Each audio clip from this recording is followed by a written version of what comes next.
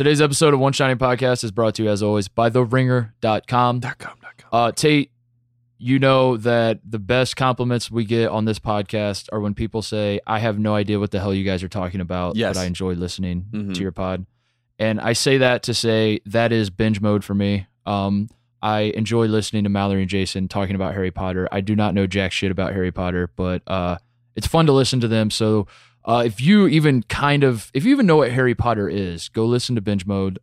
They do a great job of basically talking about literally everything that's ever happened, every blade of grass in the Harry Potter universe. I think they've discussed. So go check that out on the Ringer Podcast Network. Also on the Ringer Podcast Network is the Ringer NBA Show, a rotating cast of Ringer personalities, including our good buddy Kevin O'Connor, KOC, who we took to a Dodgers game on Thursday. We did. We took him out in the his world. very first Dodgers game Thursday. Yeah. Yes. We brought him out of his bunker that he lives in, where he just like is firing off all the takes on all these draft prospects that he's already got his big board ready for next draft, and just we had to take him out into civilization. And the Dodgers won 21-5 or something like that, Tate. So KOC, go to more Dodgers game. Yeah, it was historic. And Clayton Kershaw was on the bump. It was a great time. Check those out. Check out theringer.com, where stuff is getting published every single day. It's crazy. A lot of websites, they don't have the bandwidth to do that. They're like, I don't know if we can publish stuff every day. Here at theringer.com, we're like, no, we are going to have a wide variety of stories every single day.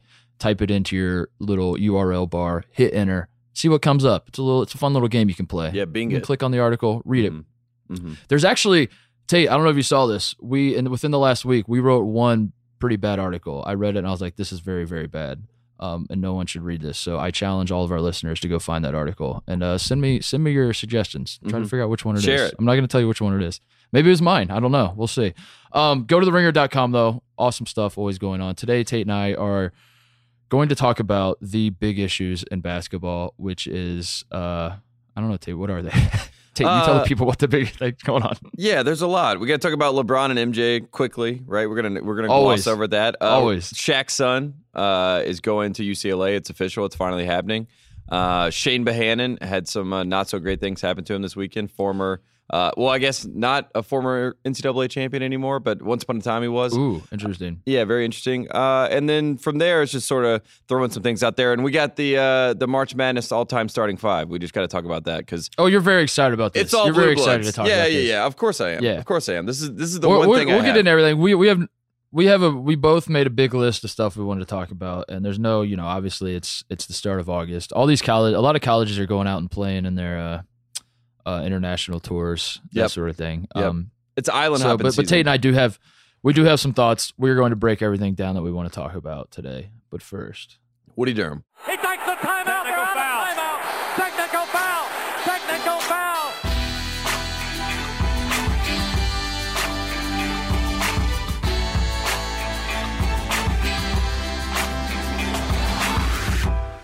All right, Tate, it is Tuesday. It is August 7th. I want to start the show with the big story that everyone has kind of been talking to me about. I can't seem to go anywhere. It's kind of dominating the sports, the sports discussions right now. And I just kind of wanted to just quickly discuss it, and then we can move on and talk about basketball. But as we know, one of our alma maters is there's a scandal going on with their college football program. It is. I don't know. It's disgusting. It's disgusting the behavior that's being shown by the fans that are defending this behavior. And I want to get your thoughts, Tate, on North Carolina football players selling their shoes. Just quickly, and then we'll move on. I know it's tough to talk about, but it is the big story in college football right now. I don't really care about the moral quandary of whether these guys should be able to sell something that was given to them or gifted by the program. I care more about just the type of person and player it is to get these nice these Jordan 3s with the Carolina logo and think immediately I want to sell this. Those guys. And you don't want those? Yeah, you don't want those? Okay, well, then you shouldn't be in our program. You should go to an Adidas school. That's pretty much how I feel about it. It has nothing to do with the moral side of this. It's more about, are you kidding me? You don't want those Jordans? And the best part to me of the whole story is that Isaiah Thomas apparently bought his Jordan 3s from a store, like Stadium Goods or whatever, one of these high-end shoe places, and basically knew that it was coming from the quarterback of North Carolina, Chaz Surratt. That was like a selling point for him. He was like, oh, this is real. It's coming from a guy on the actual team. And he was excited about it. And then it turns out that's an NCAA violation, obviously.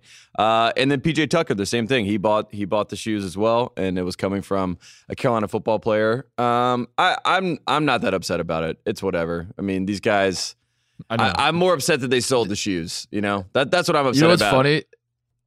You know what's funny is when the Ohio State tattoo thing happened, and everyone was like, I mean, obviously, like, which by the way, when the Ohio State tattoo thing happened, it was the biggest scandal like college sports had ever seen at the time. And then like very quickly, other things happened in the college sports landscape. Yeah, and now other looking back, scandals. it's like, yes. You're like, oh, what'd they do? They sold their rings for tattoos. That's interesting. But the funny thing is, when that happened, I was surprised because I didn't realize that was illegal. And I'm still not exactly sure why it's illegal. I guess it makes sense that like maybe boosters would pay more money for the shoes than I don't know. Like I thought like basically if you would have told me when I was a senior on the Ohio State basketball team that I wasn't allowed to sell my Big Ten ring, I would have been surprised because I thought like I want it, it's mine, I own it. Like if a regular student had a Big Ten ring, they could sell it. Why can't I sell it? So I never really understood what the rule is here, other than like I guess it's a way for basically money laundering to go on, where like the boosters can then be like, oh, I want those shoes. Here's $10,000 for those pairs of shoes, and maybe that's the problem, I suppose. But I like to think it's like Vince Vaughn and Wedding Crashers. Like the painting was a gift, Todd. The shoes were a gift. That's what it is. Like, and now you can't use that. You can't profit off our gift. We went out of our way to get these free shoes to give them to you for free. But that's really what it is. It's like the universities are hurt. They're like, we spent a lot of time shopping for this gift, man, and you just gave it away. I put a lot of thought into this. How could you? Yeah, I've got hurt feelings. Speaking of Jordan, do you want to defend your boy for? Listen, we are a stick to sports podcast. I don't really care that much about that. I think it's all kind of funny, like the Jordan LeBron thing, whatever. I want you to defend. I don't really care if you think Jordan was hard enough on Trump or not. Whatever. Oh God, I'm not. I'm not doing that. I'm STS. What? But that's what the discussion was. What I want you to defend, Tate, and what is egregious to me with the Jordan statement defending LeBron is that he called him LJ. What is your angle here? So the angle. What is your angle of defense? First of all, I saw that tweet and I mean, I don't know. I mean, I know a lot of people, they immediately got upset. I busted out laughing just for the last sentence alone. I mean, just the fact that the guy said, I like Mike at the end. I mean, it's honestly, the comedy of it is unbelievable. And the best part to me was I said to myself when I first read it, I said, oh my God, Michael Jordan probably loved this tweet. Which really, I knew I was starting behind the eight ball as far as defending what would happen. But I am, in typical Michael Jordan fashion, he puts out a faxed press release. That's his thing. He likes to fax in press releases instead of he faxed it in. Yeah, instead of talking to reporters like a normal person. It's like when he came back from retirement. When he said I'm back, he like went upstairs to the Bulls office and faxed in to the league, I'm back, as if anybody knew who I'm was. It could have been anyone. It could have been just like it was basically like if Jesus Christ, was like I'm back. Everyone's like, oh shit, like this is crazy. So that's the Michael Jordan way at this point. I thought the statement that he put out was just classic. This man is a PR wizard, honestly, better than most. First of all, he calls him LJ, and then. A lot of people were like, are you kidding me? That's him sunning him, not even going to call him LeBron, yada, yada. But he has this perfect caveat because everyone that was super close to Magic back in the day, and including Michael, used to call Magic EJ, Irvin Johnson, obviously. So everybody used to call him EJ, and you had to be like one of his close friends to call him EJ. So I think LeBron is basically saddled up with Magic. So Michael was like, okay, I'm going to give you the Magic treatment. And then it came out that they were sort of close behind the scenes. I don't know how much I buy into that, but regardless, he has the perfect cop out there with the first line saying LJ, but it comes off as he's son of LeBron. Beautiful work by Michael Jordan. Next part of the thing, he says, LeBron is doing a lot in his community. And this was this was the thing. Yes. This is the thing that really fired people up because obviously LeBron is speaking out a lot of prominent issues that are going on in Black America and in the community at large. And when he says his community, Michael does exactly what Michael has always done, which is in Space Jam when Bill Murray's like, Larry's not white, he's clear. Michael has played the clear card for so long. Like he has just literally towed the line for so long, and he has the perfect way to get out of it again, because if you push back on Michael and what he said, he just goes, yeah, his community is Akron. That's what I'm talking about. What he did in his community. By the way, I'm not talking about the at-large community. I'm talking about Akron, Ohio. It's just beautifully played. I like how you picked Larry Bird for the comparison there in Space Jam, and not the obvious analogy, which is O.J. Simpson, who said, "I'm not black, I'm O.J." No. I think that's a real analogy you went for. No, we're in Larry Brown. We're in Larry Bird territory here with all this. This is just classic Michael. I honestly could not believe that he put out a statement. I guess he had to with just how the way things are going. But he didn't. That's the funny thing. The funny thing is like, the whole last week with the LeBron thing with Trump, and just all of this that's been going on, which is like, what is actually going on? Does anybody know? Like, what? It's just like we're putting out. Everyone's putting out.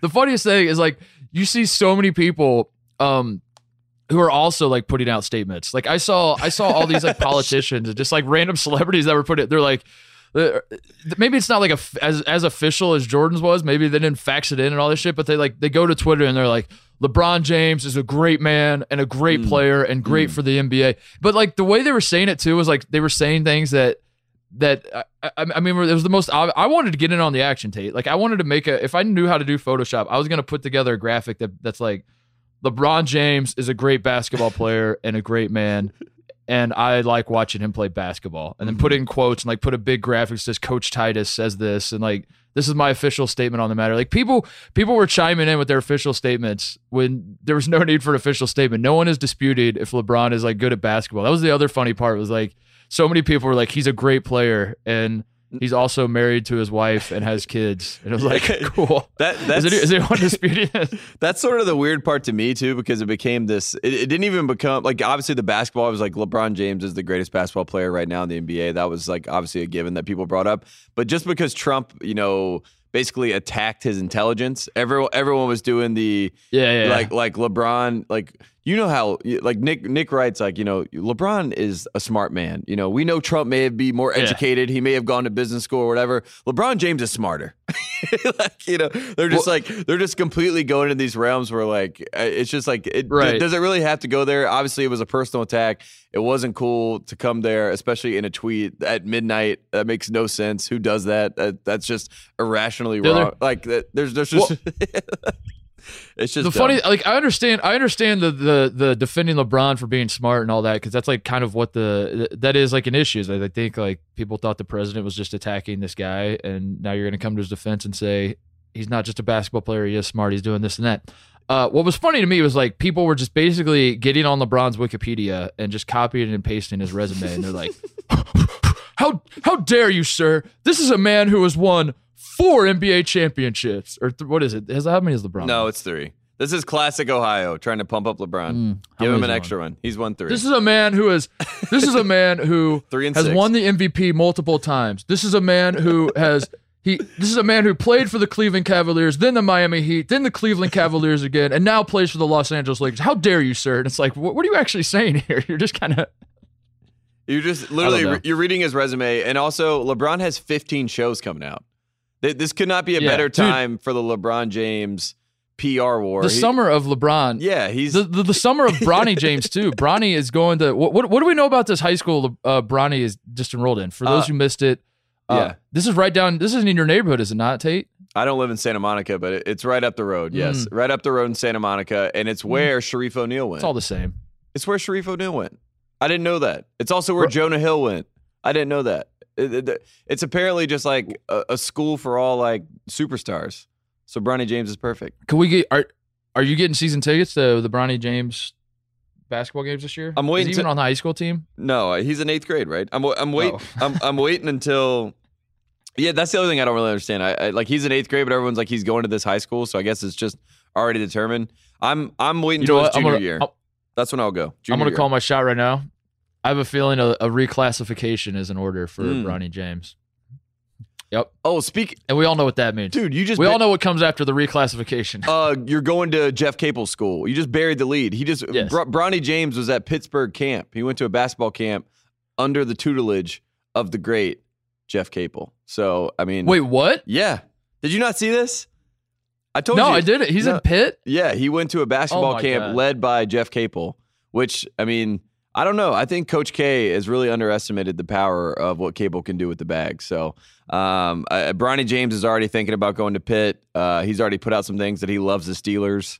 I'm kidding about that, but but I'm sure this will happen. You know, Black and Yellow is probably his favorite song of all time. I don't know, but Jeff Capel's already working his magic on Bronny James. That's something to keep an eye on.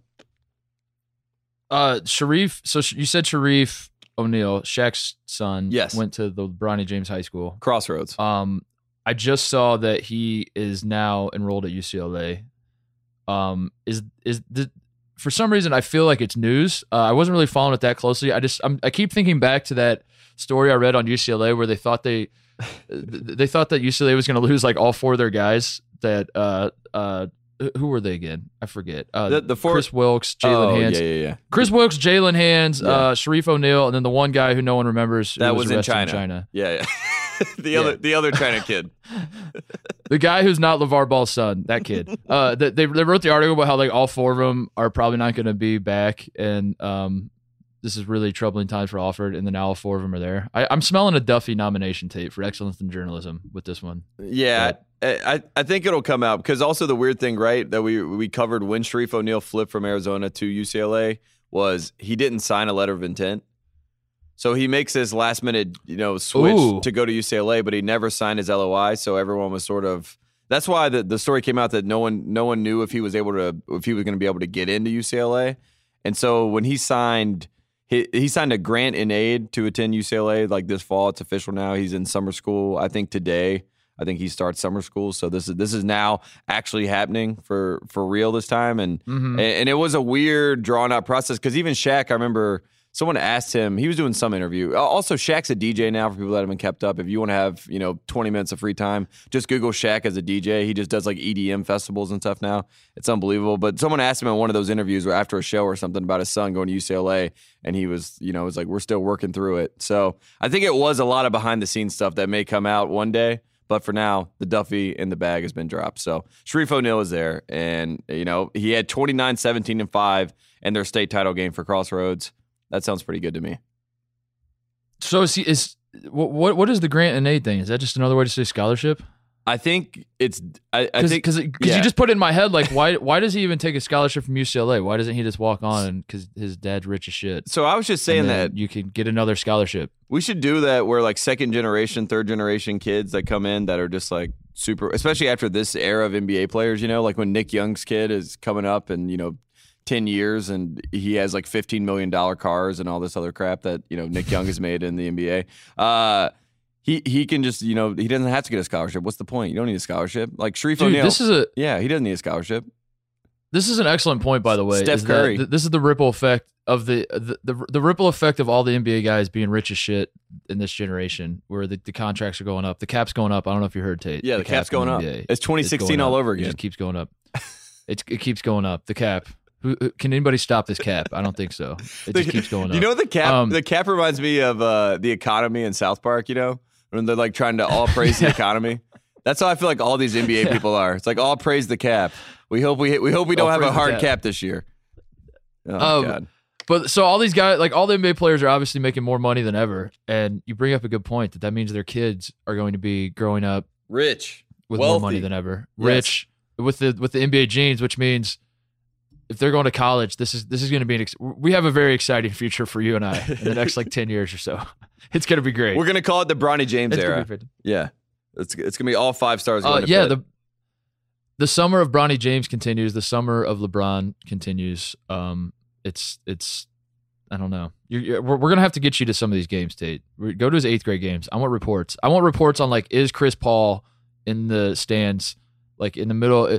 It's going to be the middle of of February, and Chris Paul is like at these 8th grade games with LeBron, trying to coach the team with LeBron, and you're like, Chris, don't you play in Houston? Like, what are you doing here? You guys are on an East Coast road trip. And he's like, no, I flew in for this game just to point stuff and show people what a pick and roll is. With his brother right there sitting next to him, and I imagine him like pointing. He calls Bronny BJ for sure. He's like, BJ, when he picks, he's gonna roll. He's gonna roll. He's gonna roll to the basket.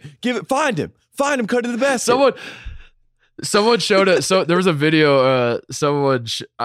I found it somehow. I think I tweeted it from the One Shotty Pod account where someone was at the Chris Paul camp, and they said like, I'm one of the surprising things about this camp is how hands-on Chris Paul is in coaching. And I'm like, dude, you haven't been paying attention to Chris Paul if you find that surprising. That's what this man does. He's in the grocery store showing old women how to post up. How she's like, I know you think if you're a point guard you can't post up, but let me show you something. If you get him on your hip right here. Now you get him on your hip. Now you got him. Yeah. See, I got him now. Look, I'm in triple threat. Look at me. I can do anything. I can pass. I can shoot. I can dribble. Triple threat. You see Chris Paul donated $2.5 million to Wake Forest. Yeah, he's. How about that? How about that? I had this thought, by the way. Yeah. Quick break to get a word from our sponsor, Proper Cloth. Finding a dress shirt that fits is nearly impossible. Something is always off, be it the collar or the sleeves. Thankfully, ordering a custom fit shirt has never been easier with Proper Cloth. At propercloth.com, you can easily create a custom size shirt in seconds by answering 10 simple questions. Choose from over 20 collar styles, 10 cuff styles, and 500 fabric styles. From classic to business to casual, to completely customize your shirt and get the style that you want. Each one of their shirts goes through extensive quality control testing, so you're getting the absolute best quality and craftsmanship.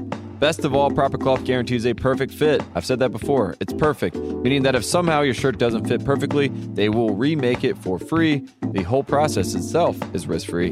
This is the future of shirts. These shirts are made completely custom for you, and they're starting at just $80. Stop wearing shirts that don't fit. Start looking your best with a custom-fitted shirt. Go to propercloth.com/shining today. Enter gift code SHINING to save $20 on your first shirt.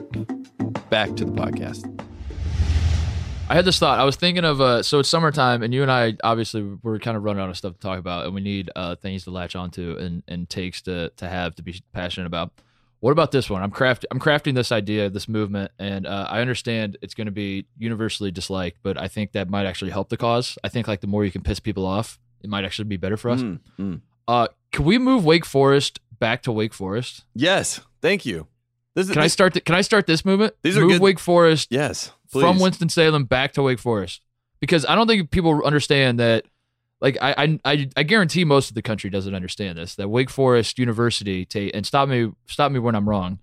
Wake Forest University started in a town called Wake Forest, North Carolina, which is kind of close to NC State and Duke and Carolina, right? Yeah. So and then they just up and move the university to Winston-Salem. Let's move it back. Who says no? Now it's a seminary school. But yes, it used to be a small little private Baptist university up until like the 1950s, basically. But that was the Big Four. That's what my parents grew up with. That's what all I heard about growing up was about my hometown is closer to Wake Forest. So I almost went to school in Wake Forest. Shout out to Wakefield. Wake Forest, Roseville, all those schools that are right there, great schools. But it's Wake Forest, which is Wake Forest, obviously, Raleigh, which is NC State, Durham, which is Duke, Chapel Hill, which is, North Carolina, obviously. And the four of them are right within 20 minutes of each other. And this isn't like a Titus 20 minutes. This is a real 20 minutes. And they're all around each other, and it's the perfect, now it's the triangle. So Wake Forest moves to Winston-Salem. Winston-Salem kind of blows up with Greensboro and Charlotte. They're down in that area now. And now it's the triangle, which is Durham, Chapel Hill, and Raleigh. But they cut out Wake Forest. It could have been the square. It could have been the Big Four. Right. But they cut them out. We had or a rhombus. It could have been the rhombus. Could have been some sort of shape, equal. I mean, I don't even know. So quadrilateral, we'll figure it out. But at the end of the day, Wake Forest needs to get back to Wake Forest just because it fits them perfectly. Winston-Salem, I mean, there's just so much going on, and it's like a big old city in and of itself. But Wake Forest is supposed to be small and sort of homey, and the campus is still there. That's the worst part about it. You can drive by and still see the old Wake Forest campus. Yeah, I mean, oh yeah, yeah. What do they do with the buildings? Did they just turn into high school or something? No, they turned it into a seminary. So it's like the old university is a seminary. Yeah. So that's where we're at now. But I like that. I'm happy to hear this. I'm glad you're sharing this with the people, because if I'm talking about this, everyone's upset. How do you think the Wake Forest fans will react to that idea? Is this I bet there's already like a grassroots movement. I bet there's like 12 guys that are like trying to start a movement to get Wake Forest to move back, and like no one is trying to hear that, and they're just like, shut up, dude, and they're just like diehard Wake. I don't know. I guess Wake Forest probably doesn't have. Do they have a lot of diehard fans, Tate? They do have a lot, but they're like. But it's a small alumni base. Yeah, That's why I was saying I course. don't mean to shit on Wake Forest. It's just a smaller school and all that. I don't know. I'm really painting myself into a corner here with the Wake Forest faithful, dude. It's like one of those things where like Winston-Salem, the regular public, now they pull for Wake Forest, but it's not like they're really enthusiastic about it. You know what I mean? It's like you get the Reynolds family, which is like old tobacco money, like all those people that are involved, but that's like a bygone era. It's kind of past that point. So it's the 21st century. Let's bring them back. Let's restart this thing. Let's get, because the problem, what it created, Titus, which is the biggest problem, is Wake Forest is supposed to be NC State's rival, right? They're supposed to be the private school that's right north of them, in the same way that Durham and Chapel Hill, it's like private versus public. That's the whole point. That's why any NC State fan that tells you that North Carolina is their rival or Duke's their rival, I mean, tangentially, yes, but also you're wrong. And so if they came back and they were close enough to Raleigh, also you're wrong. Like you would have some bickering back and forth between some of the the architects and the farmers at NC State, yelling at all the future doctors and lawyers at Wake Forest, and it's the perfect team to have there for them to hate on both sides. You know what I mean? And they've missed it for so long because they've been lost for so long. This is a good point. This is the NC State. I mean, but then as you said that though, I'm thinking like, man, that would have been awesome to have like the two, I don't know, to have the rhombus, to have the Carolina rhombus or trapezoid or whatever it would have been. But then I'm thinking about it. Everything you just said means that's what led us to the current state of pack pride and all the insecurity complexes that NC State has. So, I mean, I don't know. I'm having my second. Here's the question though. Why doesn't Tim Duncan, and maybe I'm wrong on this too. I haven't really thought through my Wake Forest takes. I'm enjoying this. Let me just preface it with that. I feel like Tim Duncan is not an active alumni with Wake Forest. And I don't mean to say that he should be donating money like Chris Paul, but like, can we get Tim Duncan? Maybe he is. Maybe I'm just missing it. Maybe it's not popping up in front of me, but like, I need Tim Duncan more plugged into this program, especially now that he's retired, Tate. Is that fair? That is fair, because I know last summer he worked out at Wake Forest a lot in Winston-Salem. Oh, he did? Okay. But I guess he's just quiet in general. I guess like his nature, it's not his thing to be like, I'm back on campus. Here I am. Like, does he even have social media? I guess maybe that's the problem. But definitely. I feel like the Tim Duncan, I can't even tell you the last time Tim Duncan in Wake Forest, like I felt like he was, I don't know. I don't know. If you told me like Tim Duncan hates Wake Forest and never goes back, I would believe you, because I've never seen anything to prove otherwise, is what I'm saying. The only reason that I know this is because last year, John Collins, who is on social media, went back to Wake Forest, and there was a picture of like John Collins, Tim Duncan, and Darrell Moore, who was going into his junior year. And I was like, this is unbelievable. How is Wake Forest not promoting this more? Tim Duncan's just working out. Like Danny Manning's in the background with like Randolph Childress. I'm like, this is all things that you could sell to people that have any sort of idea what's going on in the world of basketball. But I don't even think they even cared to retweet it or anything. They were just like, yeah, I guess Tim's back. And also, they're a private school. So you know what you have to do if you make a donation to a private school? You have to personally put it out there that you did that. I don't think Tim Duncan would ever be the type of person to put out his, his philanthropic efforts out to the world, someone else. The P is for philanthropy and CP3 at this point, with what he's donating back to Wake Forest. So, I mean, you have to put it out there yourself at a private institution, which I'm happy for Chris. I think it's great. He has his camp in Wake Forest. I used to go to that, or in Wake Forest. In Winston-Salem, I used to go to that. Ty Jerome was the standout star of the camp this year. That's probably the biggest story, right? Did you see all this love that Ty Jerome got? Wait, so the college players go to the camp? Yes. But I thought high school players. Is it college and high school? No, it's all the way. So they have, it's CP3 Rising Stars, which is basically like Chris Paul's way to kind of illegally recruit kids to his AAU team that are like 10 years old. So when you go to this camp, you'll see some of these 10-year-olds. You're like, my God, this kid's going to be unfreaking believable. They got like handles for days and all this stuff. There's obviously like little CP3 Junior there, like everyone wants to take pictures with. It's like a whole thing. So it goes all the way up from, I think it starts at like age 8 or something. And it goes all the way up. And then there's like actual live college players and then NBA guys that obviously come back to that Chris personally invites. But Ty Jerome was the one that every single person I saw, like, Evan Daniels, all these guys are tweeting out, like, here at CP3 camp, let me just say this. Ty Jerome may not have the skills that necessarily translate to the NBA, but this kid's a player. He's a gamer. He's like, everyone here knows he's a gamer. And I was just so happy for Ty Jerome. It's just great spin. And then Tony Bennett had this big story that Dana O'Neill wrote on The Athletic this morning. And I just got to read one of his quotes for you. Because, I mean, this is the summer of Tony Bennett and Virginia. If any team had lost to a 16 seed, they would just be the laughing stock. Yeah, no shit, dude. Could you imagine if Bill Self, before 2008 lost to a 16 seed, the amount of just shit that he would have gotten all summer? But Tony Bennett's so likable. That's what it is. It's the whole good guy thing. Like, who wants to really make fun of Tony Bennett that badly? Like, you just make fun of the style of play, but then, like, he's not a fun guy to, like, attack him personally and all of that. Well, he's just, like, gracious in defeat and all. And yeah, you're absolutely right. Like, if Bill Self would have done this, it would have been if Coach K would have done this, holy shit. If Coach K would have done this, our whole summer would have been breaking down why Coach K is done. Yeah, we would have been every single show of this podcast. We just would have been talking about that game. Yeah, we'd have just basically spit. We would have taken a 4-minute section of each 4-minute section of that game and just broke it down for like an hour and a half, and that would have been our entire summer. It was just that. I honestly think if we were doing this podcast when Lehigh beat Duke with CJ McCollum, I would have spent the entire summer breaking down why CJ McCollum would be a superstar in the NBA. But that's here nor there. Back to Tony Bennett. So he writes this piece. So now he's attacking us and laughing in our face. So the whole point of this story is that Dick Bennett, his dad, borrowed an old African proverb, and that proverb is "run to the roar."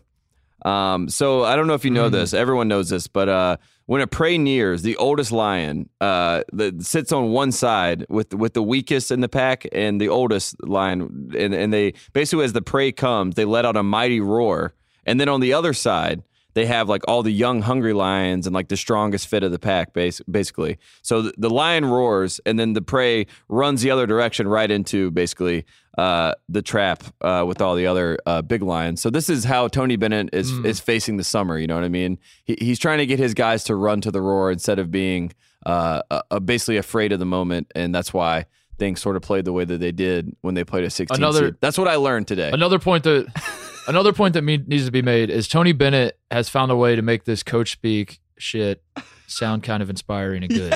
Because like he's so soft spoken that like when you hear him say these things and he'll like quote, what was the thing he said? I put it in my article. I should remember this. My famous article where I said Virginia's going to be different this year, and then they lost to the 16th seed.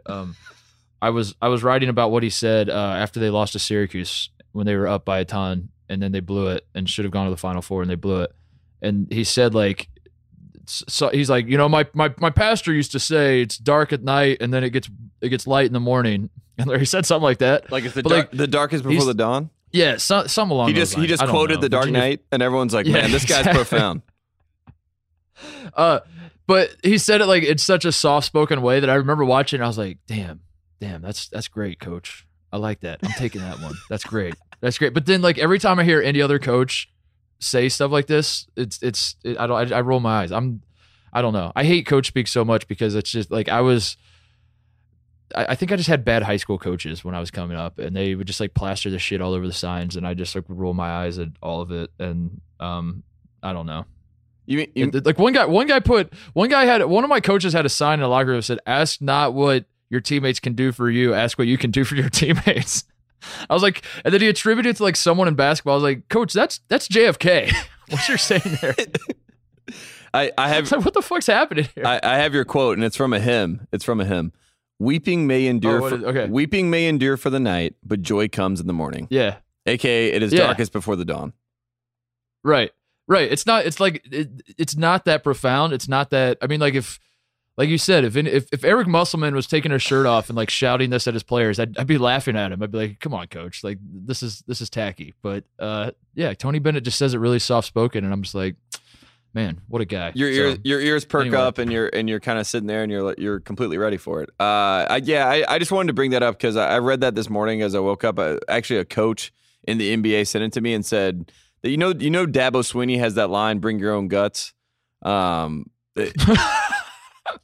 It's like the funniest thing ever. Like he says BYOG, you know what I mean? So the guy texts me with just BYOG exclamation point with that article from Tony Bennett. Just to, I guess, because they're all saying the same thing, you know, it's just basically like suck it up and try to win. But you know, BYOG. Dude, we need, I think this is the problem that we need, you and I as a coaching staff in our pursuit for the Chicago State job. Our biggest problem is, I mean, I have the Make Chicago State Again slogan, but that's really for the campaign to get the job. Yes. I think we need, like you said, bring your own guts. We need run to the roar. We need like a little hook that everyone will rally behind, and everyone like the who's the guy at Minnesota, the row your boat guy? Yeah. Row the boat guy. Yeah, row the boat. He just said row the boat. I wanted to be run to the roar, run up the score. I want to be known as like I want to be the worst sports in college basketball. You know what I mean? Like I want to run up the score on everybody. Yeah. I was gonna say it has to be something that's like really simple and stupid, and yet you try to like make it profound, because that seems to be the thing. It's like take the punch. Like what if that was our motto? And then you like build a story around it. You're like, yeah, you're gonna get punched in life. You just got to take the punch, and then it's just like. That's what happens at these programs. You then like put it all over you put like signs all over the place. It's like take the punch, and then like guys buy it. Like isn't Oregon football's is win the day, I think. Yeah, win the day. If I remember right. Yeah, win the day. Win the day. Yeah. And it's like it's fantastic. How about this? Who comes up with this shit? How about this? We'll just do win the night. Win the night. If we're playing a day game, just forfeit. No, if we play a day game, we don't even show up. That's our power move. Yeah, we don't show up. We're winning the night. Win the night. We won in our minds. We'll see you tonight. You can play us tonight if you want to, but we don't do day games. Yeah, that's sort of the you brought up like the slogan. I think the funniest thing that happened we talked about our Purdue trip or whatever that we went to a couple weeks ago when I was in the Midwest with you. But they had on the wall, "Earn, not given." They had the Brad Calipari quote. And I really just forgot about that. I just wanted to like put like a little hyphen like Brad Calipari like in the weight room with all the Purdue players because it's so perfect. End quote, yeah, or not given. Speaking of Purdue, did you see while we're on the topic of Chris Paul dropping a duffel for Wake Forest? Did you see this news that someone has made a donation to Purdue of $10 million to start an endowment to pay for the Purdue head coaching basketball salary? Is it Robbie Hummel? Did you see this, Tate? Is it Robbie Hummel? It's Robbie Hummel. Nice. It's Brian Carter. It's got to be Brian Carter. But this on the heels of you and I going up there and taking a tour of all the facilities and the brand new football facility, and the Purdue people telling us how they had their day of giving, where they just basically are like, "All right, today give us money," and then Purdue fans are like, "Okay, yeah, that's it. It's Purdue Day. Here's my money," and you and I were like, this is definitely money laundering in some capacity. Like there's something going on here. There's something shady. It's embezzlement. It's money laundering. It's racketeering. It's some of those words that you hear that just get thrown in. And no one's exactly quite sure how all that shit works. Mm-hmm. That's got to be going on here. And Shell then company. Like not 2 weeks later, this news comes out that some guy who has enough money to give $10 million away. He could give it to anything, Tate. He could cure cancer with $10 million. In my understanding, that cancer is $10 million away from being cured. This man could have cured cancer. He could have done various things, Tate. He chose to pay Matt Painter's salary. Nice. And to that I say, embezzlement. Congrats, Coach Painter. Way to go, Coach Painter. Way to work it out. I will say this. The Purdue faithful, they sort of remind me, you know Joel Osteen, like the super pastor that, you know, is like all over. Oh, do I? Yeah, he's everywhere. It kind of reminds me of like just the earnestness and when they told us, like, we're like, how do you get this $50 million facility? And they're like, I mean, it was just the Purdue Day of Giving, and we're blessed that it all worked out and we were able to get this beautiful building. It's like the same way with Joel Osteen. People were like, you know, I'm just blessed to have this man share the word with me, and then he just pulls up to church in a Ferrari. It's like, well, it's like, all right, well, I mean, I get like, you know, there's some days of giving and everything, but this might be a little bit excessive. Dude, the guys that we were with at Purdue who were giving us the tour it sort of reminded me of what Greg was talking about, where maybe Greg was just doing a good job of denying stuff. Yeah, but, deny till you die. Deny. Maybe that's our slogan, deny till you die. Ooh, deny till you die. That's the winner. That's got to be the winner. That's fantastic. And it's about defense. It's not about bag dropping. It's just about our defensive play. Yeah. Deny till you die. I like that. I actually do like that a lot. Deny till you, like, someone's going to take that. Someone's gonna that honest to God could have been Patino's like philosophy with the press defense and shit. He had a huge thing Like, on I his can wall. Yeah. Like we were very close to that being a reality where like Patino had "deny till you die" as his motto, and it really was based on his press defense. And then, oh my God. And then the name of his book is "I'm Not Dead Yet."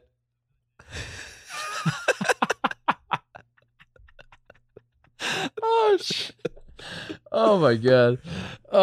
We should be working for Rick Pitino's media team. That's for sure. Like his PR team, We really they should should. hire us. We're ready. Oh, back to what was I? What were we even talking about? Purdue. So yeah, the guys that we're walking around with at Purdue, they're telling us about all this money. It reminded me of Greg, where he was like, "Yeah, it was the weirdest thing. I was like a sophomore in high school, and then suddenly, our AAU team, we're getting flown all over the country, and I'm getting free stuff from Reebok. It was very strange. I don't get it, but those are some really nice guys. That Sonny Vaccaro is such a nice guy, like very nice. It was like the same sort of thing with Purdue guys. They were like, yeah, not really sure how it works. We just call some people and they give us money. It's so weird how that works. Yeah, and it's just You and I just we're kept just looking at so each other. yeah, they're just like so excited about it. They're just like it's like little kids, It's like, oh man, this is just so nice. It's all working out well. And me and you were just skeptics. We're like, wait a second, what? Wait, what? $50 million? Wait, what? Yeah, $50 million. How much money did Brian Hey, Cardinal make in the NBA?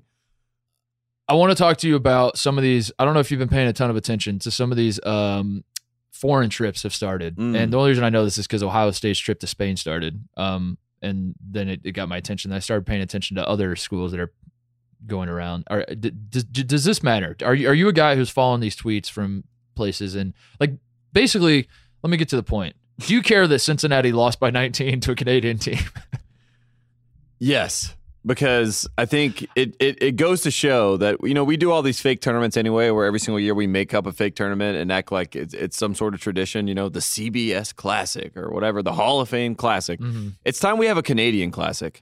It's time that we take these Canadian teams that are good, right? This team that they lost to, you told me that's a great idea. They won like 13 out of 15 titles or something like something that. Like that. I don't know anything about Canadian basketball history, but remember when we did the pod with Simmons, and he was caping for the Montreal team, and I was like, no, don't do that. Do this other team. What was it in McGill? In Ottawa? I think they're in Ottawa. He was like, let's get McGill. And I'm pretty sure like the whole basis of liking McGill was A, that they were in Montreal, and then B, because they were in Montreal, he had heard from people that Montreal had good strip clubs, and like that was his whole basis of yes, this team should be good.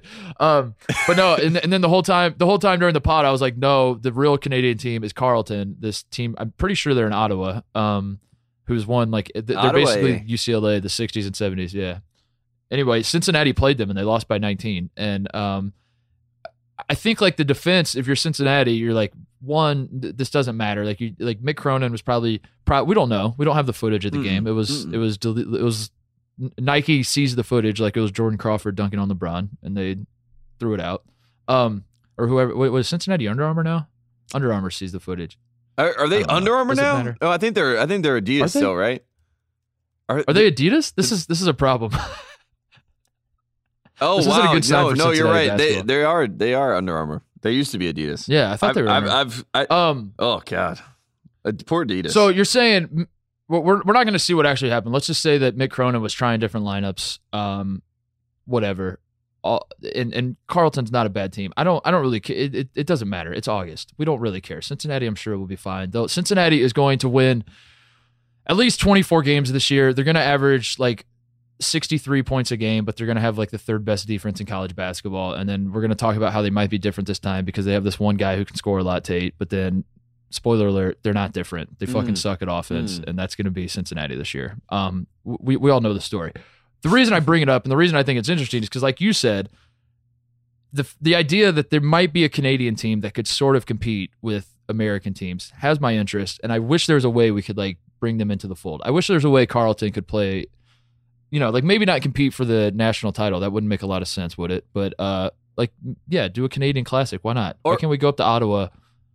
Or what if we do a handful of Canadian teams versus American teams? What about the first four that no one cares about anyway? So if we take the Dayton first four games and we have four international teams that we bring over, like one from Spain that's like the best team, and one from Canada's the best team, and one from Croatia that's the best team, and one from Serbia that's the best team, and the four of them play each other, and then they're in the tournament, and then you're a 5 seed, and now you're playing this ridiculously good Canadian team. You know, I mean, that's fun. I'd watch That'd be that. awesome. Yeah, and it's like FIBA basketball. They get to play their own basketball rules, so you have to translate your game to their rules.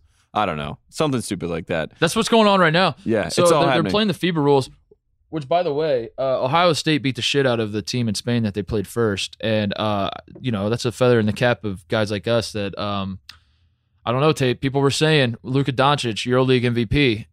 Everyone's saying the EuroLeague is so much better than college basketball. Well, explain to me, if the EuroLeague is so much better than college basketball, why did Ohio State just beat some random team in Madrid by 30, Tate?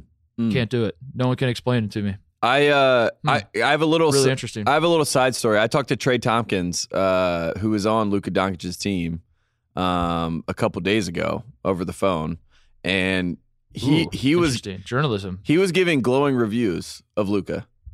Because I was trying to get him to say bad things. I was like, I was like, you were really the best player on the floor that night. Everyone knows it. Everyone that watched the game knows that you're the best player. You know, just trying to gas him up so he would talk, junk about Luka. He was like, nah, everyone loves Luka. He's a great kid. I'm so excited for him. I think he's going to be great on the Mavs. That was a great pick by the Mavs. I'm like, my God, just say something bad so I can have something to report. What? Hold on. What did he say first? Did he say he's a good guy first, or he's a good player first? He said he's a good kid. He's not even a good guy. He's a good kid. And you're not smart enough to read through the lines there? I mean, yeah. It sounds. We know what a good guy means. Good kid is, it might be worse than a good guy, honestly, because you're also young and still trying to figure it out. But he was the MVP. He did say he was the MVP. He said he deserved it. It wasn't a Magic Johnson, when Kareem should have won, in '84 or whatever. This was or '85. My question. Yeah. Here's my question. Could he average even 10 points a game in the old Big East? 8. I don't think so. I think he comes down the lane. He takes an elbow, back when men were men in the old Big East. Luka tries his Euro game. He's like, oh, look at me. I'm European and I'm smarter than everybody because, that's what European basketball players are. We're really smart and watch this. Watch how smart I am. And then some guy on Georgetown, Roy Hibbert, takes his elbow and just throws it in his face and is like, if you're so smart, why did you drive to my lane, bitch? and then Luka's out for the year. That's what would have happened in the old Big East. Yeah, back in wrong, Tate. Back in the old days, back in the good old days, that would have happened. Speaking of the Big East, I got a few other things I want to talk to you about. Number one, Marquette is currently on ESPN's BPI, which is one of the best metrics we have in the game. And really, we don't even need the selection committee. We should really just use the BPI. Marquette is currently ranked 4th on ESPN's preseason BPI, Tate. Do you agree or disagree with Marquette being 4th? Wisconsin is 8th, and Kentucky is ranked 22nd. And then ESPN, Oh, let me just say this. I swear. BPI will never be referenced in Big Blue Nation ever again. They're done. Goodbye. Preseason, Marquette is 4th, and Kentucky, and then ESPN. So they got this algorithm that's obviously trash, and whoever created this algorithm, they're punching stuff in the preseason, and they're just crossing their fingers. They're like, please don't be bad, please don't be bad, please don't spit out bad stuff, please. And then they see Marquette 4th, and they're like, damn it, and so they write this big article explaining why this happened, basically. Is it because it's really not a good explanation? I would think the only reason is basically Marcus Howard's a junior and he's one of the best 3-point shooters in basketball. That's about as far as I can get. I'm like, okay, maybe, I don't know, but definitely not 4th. Although it is kind of smart to create an algorithm so that way you can't. People can get mad at you and say your algorithm sucks, but they don't get mad at you personally. Yeah, when I do my power rankings column. Yeah. People know that that's my opinion of which teams are better, so they get mad at me. They're like, how you're biased, you're this, you're that. And they're not wrong. I am an idiot who's biased. But when you do an algorithm, you're like, listen, man, that's what the numbers tell me. The numbers tell me Marquette's 4th and Kentucky's 22nd. The numbers that have come from someone making up an algorithm have told me that this is fact.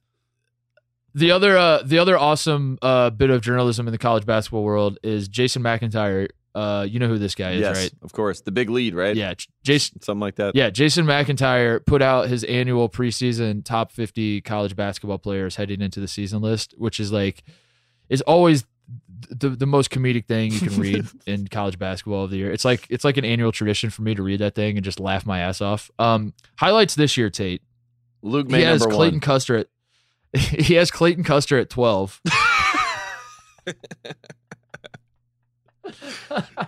I would honestly, I think we should do a thing where we go around town and just ask people who Clayton Custer is. You know, I mean, people have already forgotten, which is awesome.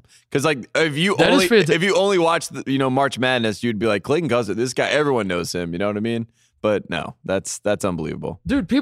People at the time didn't even know Clayton Custer. They knew Sister Jean. This was the whole problem that we had in the first place. They knew like who Clayton Custer was. They're like, oh, the like a little cute little white kid, the point guard kid. Like he's kind of handsome, isn't he? That little boy, the that new guy. Aaron Craft, like that was the guy. Like no one knew his name because no one paid attention. And dude, that is a great idea. We should do a video. We should do like the what is Kimmel? What do they call that segment of Kimmel where they do like fake news stories and try to get people to get their opinions on it? Live witness news. Live witness news. Yeah. Do that with Clayton Custer. So Jason McIntyre puts Clayton Custer at 12, and then DeAndre Hunter's at 21. I literally just spit out my drink. This was my favorite one. Brad Davison, Buzzcut Brad, is 37, which is actually too low. Brad needs to be higher. But I love the reason I thought it was so funny was that he was exactly one spot ahead of Jonte Porter. And I love that vision. And who was then one spot ahead of Kyle Guy. So he had Davison at 37, Jonte Porter at 38, and Kyle Guy at 39. Was Ty Jerome on the list? Did he not hear the buzz coming out of the CP3 camp?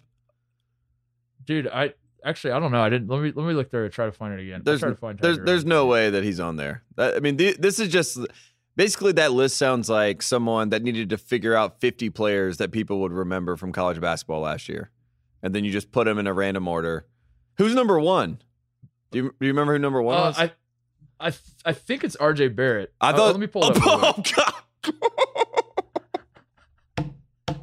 It's RJ Barrett. He's got here's his top 5. Is RJ Barrett. RJ Barrett, I will say this right now for the record. RJ Barrett is not the best player on Duke.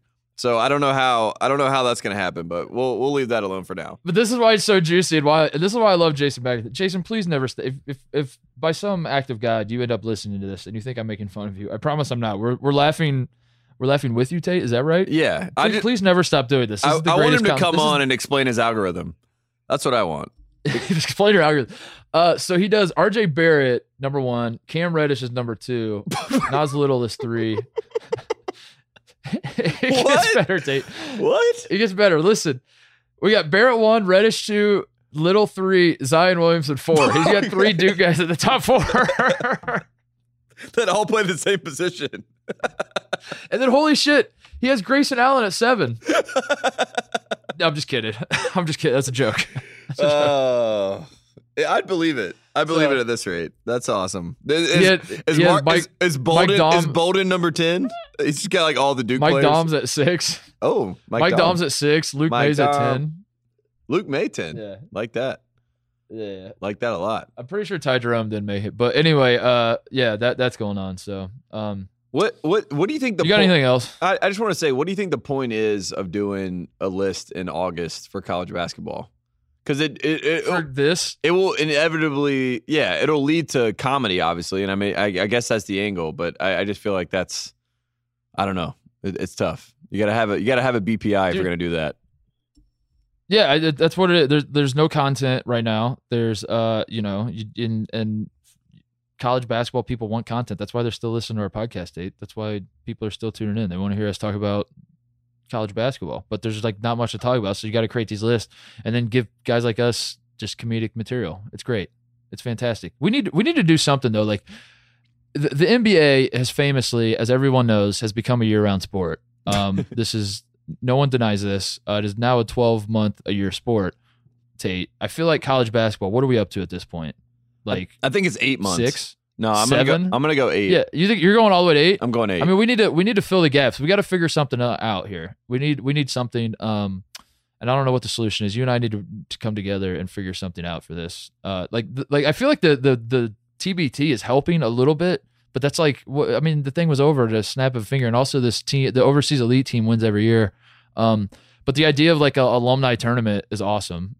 That would be cool. That could be cool if they like made it drawn out more. But like by the time it starts and I get into it, it's over. So I don't know. They're doing this like March Madness like super bracket, you know, that we talked about a little bit at the top. I think. Oh yeah. I think you're the only person in America that cares about. No. I think what they should do is, you know how they got rid of like NCAA basketball, like the video game, like EA Sports couldn't do it because they couldn't, give these guys their likeness. Ed O'Bannon, thanks a lot. But anyways, if they could take the top 8 Blue Bloods, put all of their skills into a video game, set it all up, and then have like these nerds play a tournament, and then finally figure out every single year who the top Blue Blood is. Maybe I watch that. Maybe. I love that. Maybe figure out who a Blue Blood actually is. Just who is a Blue Blood. And yeah, and we figure maybe that's what we do. Maybe next summer, like you and I sit down and we've come out. We've said we're Team Blue Blood. We always cheer for the Blue Bloods, but who are the Blue Bloods? Yeah, we do the folks, we do the blue, folks, a 10-part series. The blueprint. Here's a 10-part series. The blueprint of a Blue Blood. It all started with the bag. I got one more story for you that one more bit of journalism that I wanted to bring your attention. So Mike Davis, is the new head coach at Detroit Mercy. When did Detroit start becoming Detroit Mercy, by the way? They just kind of snuck that in there where they were no longer back in Dick Vitale's day, they were just Detroit. Yeah. Now they're Detroit Mercy. Anyway. Even like back to like Ray McCallum Jr., they were Detroit. Like this is a recent addition, right? Yeah.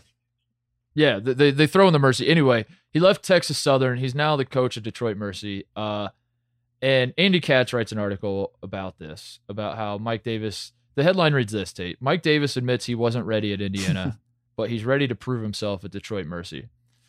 And I don't disagree with that. I read the article and I read the headline and I said, yes, that's true. Mike Davis probably was not ready at Indiana. But then here's where Andy Katz comes like just right out of the gate. It's fantastic. He says first of all, the first sentence of the column is the first paragraph is one sentence.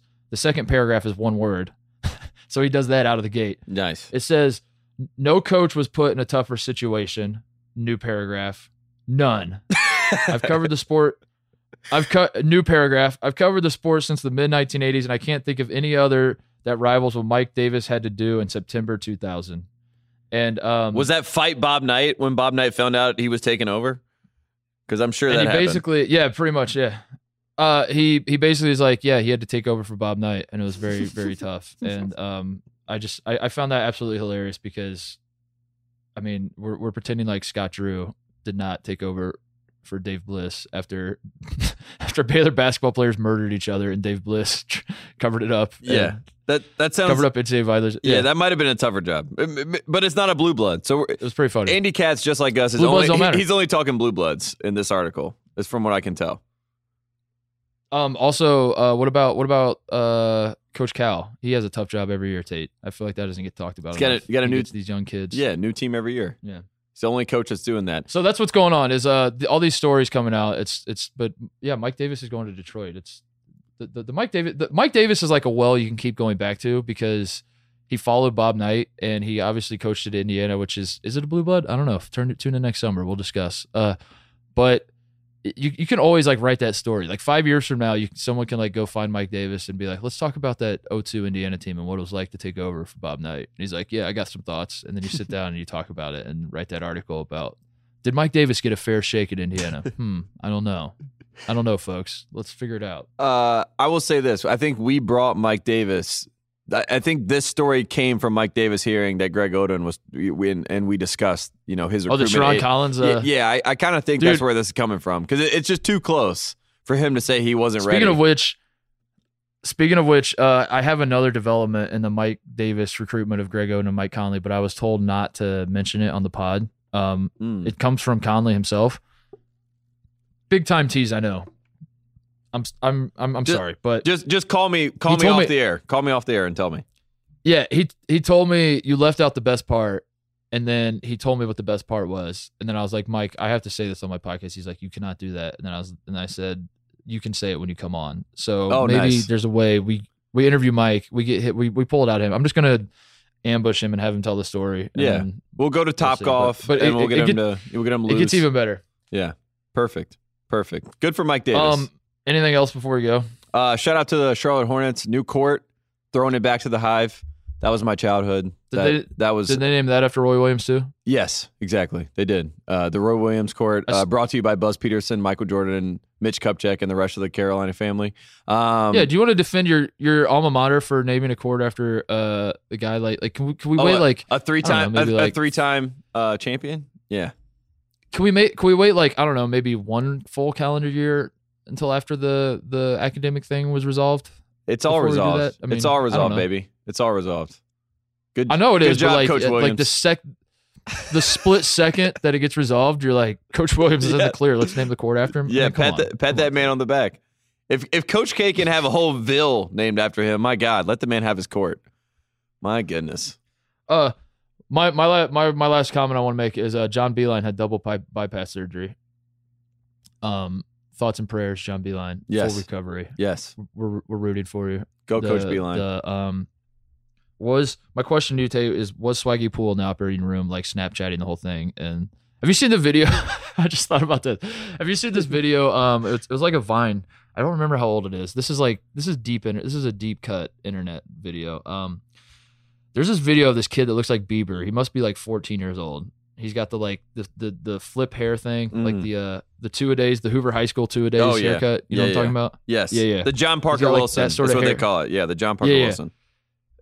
He's got that hair going on. He's standing in front of what looks like a hospital bed where there's an old man and there's an old lady like bending over, like basically it looks like the man's on his deathbed and like his wife is saying goodbye to him. And then this kid is like lip singing. I forget what the song is. He's lip singing like a Bieber song in front of it, but it's supposed to be like a love song. And it's like it's the funniest thing in the world because it's like so bad how, you know what I'm saying? Like the image of this kid like the lip singing and trying to the optics of like trying to turn your grandfather dying into content is like just. So my question to you is: was Swaggy Poole doing this as John Beilein was getting his double bypass surgery? He's in the operating room. There's no doubt about it. I could totally see on Snapchat, just like I could totally Coach see B worried about you. No, I imagine him in scrubs, like there at the operating table. And then, like, Coach Beilein's about to go under, and all he sees is Swaggy Poole, and he's got the gloves on, and it's like Michael Jackson Thriller gloves, you know what I mean? And he's just like, let's get it. And he's like, oh, my God, what is going on? And then Swaggy Poole. And then Wagner cuts in front of Swaggy Poole and it puts on his own gloves. Yeah, puts on his own gloves.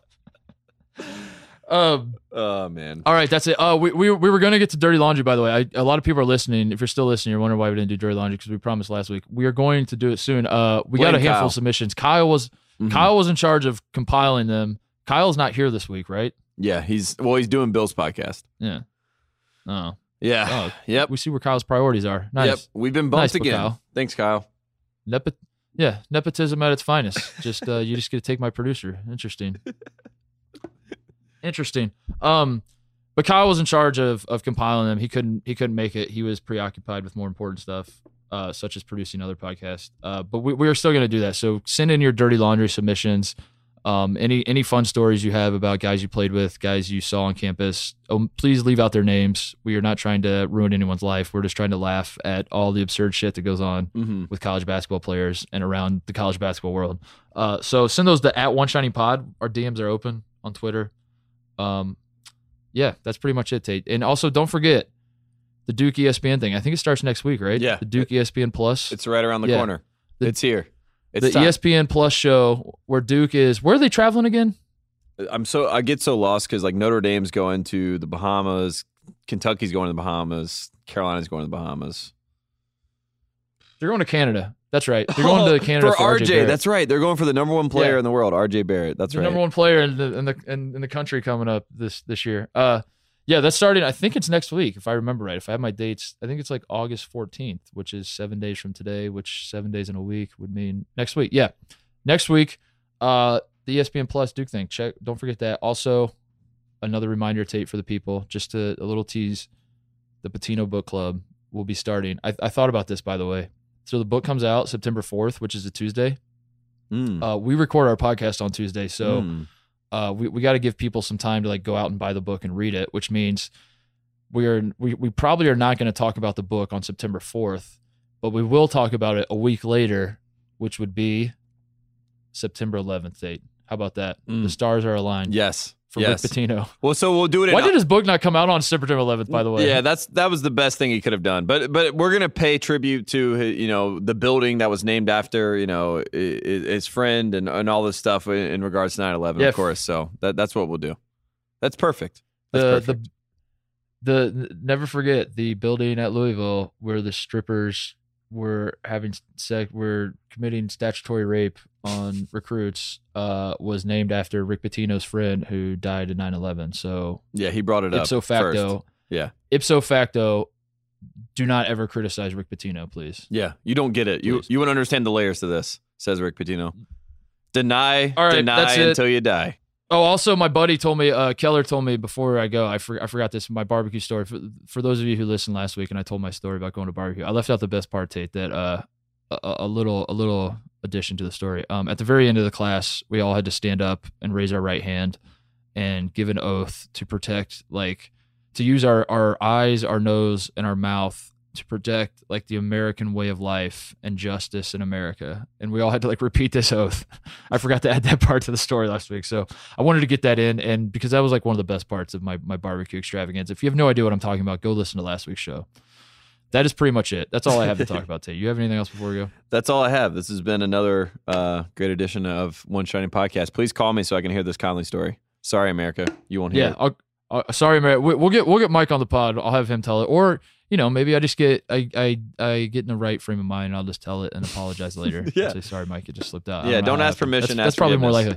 Yes. You're gonna have to listen to every podcast from now until the time I tell the story, just to make sure. So please subscribe, review, tell your friends, all that shit. You know the drill. Thanks so much for listening. We will be back next week. Save the crew.